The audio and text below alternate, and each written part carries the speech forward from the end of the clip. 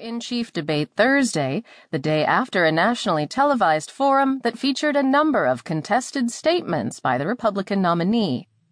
While Trump tweeted that the reviews and polls from almost everyone of my commander-in-chief presentation were great, Clinton and others challenged his comments about U.S. generals reduced to rubble, discussion of a classified national security briefing, and praise for Russian President Vladimir Putin.